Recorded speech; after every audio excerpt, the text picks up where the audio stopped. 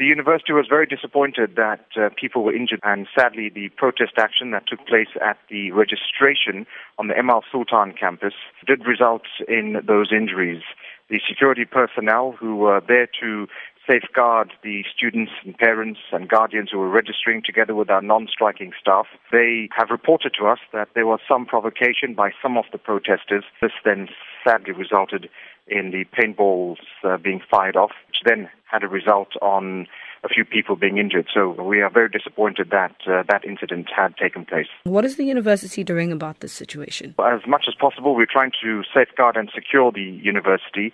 Whilst this is a legal strike, the staff have been very peaceful, and we urge those who are protesting and are on campus not to resort to these measures. And we realize that tensions are running high. Negotiations are continuing. The unions and management were involved in a meeting, and we're hoping that progress is made so that the salary impasse can be resolved and we can get back to teaching and learning and getting the academic calendar underway for 2018. Now, the unions are now demanding an 8.25% and you're offering only a 6.25% increase. To what extent is the university willing to negotiate further with the employees? Well, obviously, the university has to make an informed decision in terms of what's best for the university, including its financial, but also including its long-term sustainability, and for all staff, students and future students who are going to attend the university in 5, 10, 15 years' time. So the sustainability model has to be taken into account.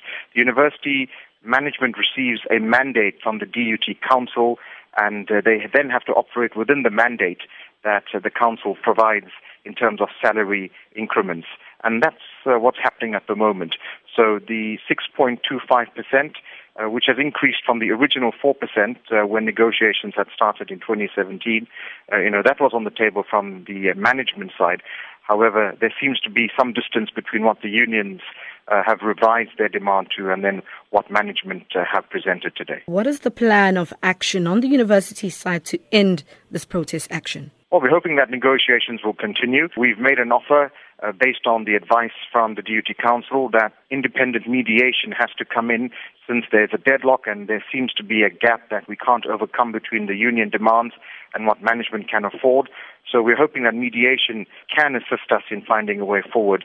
In the meantime, the DUT Senate will be meeting, and Senex will then also make a decision regarding start of the academic calendar. Lectures are meant to start on Monday, the 5th of February, so a decision will be made tomorrow, and the university will then make an announcement in terms of what will happen on Monday.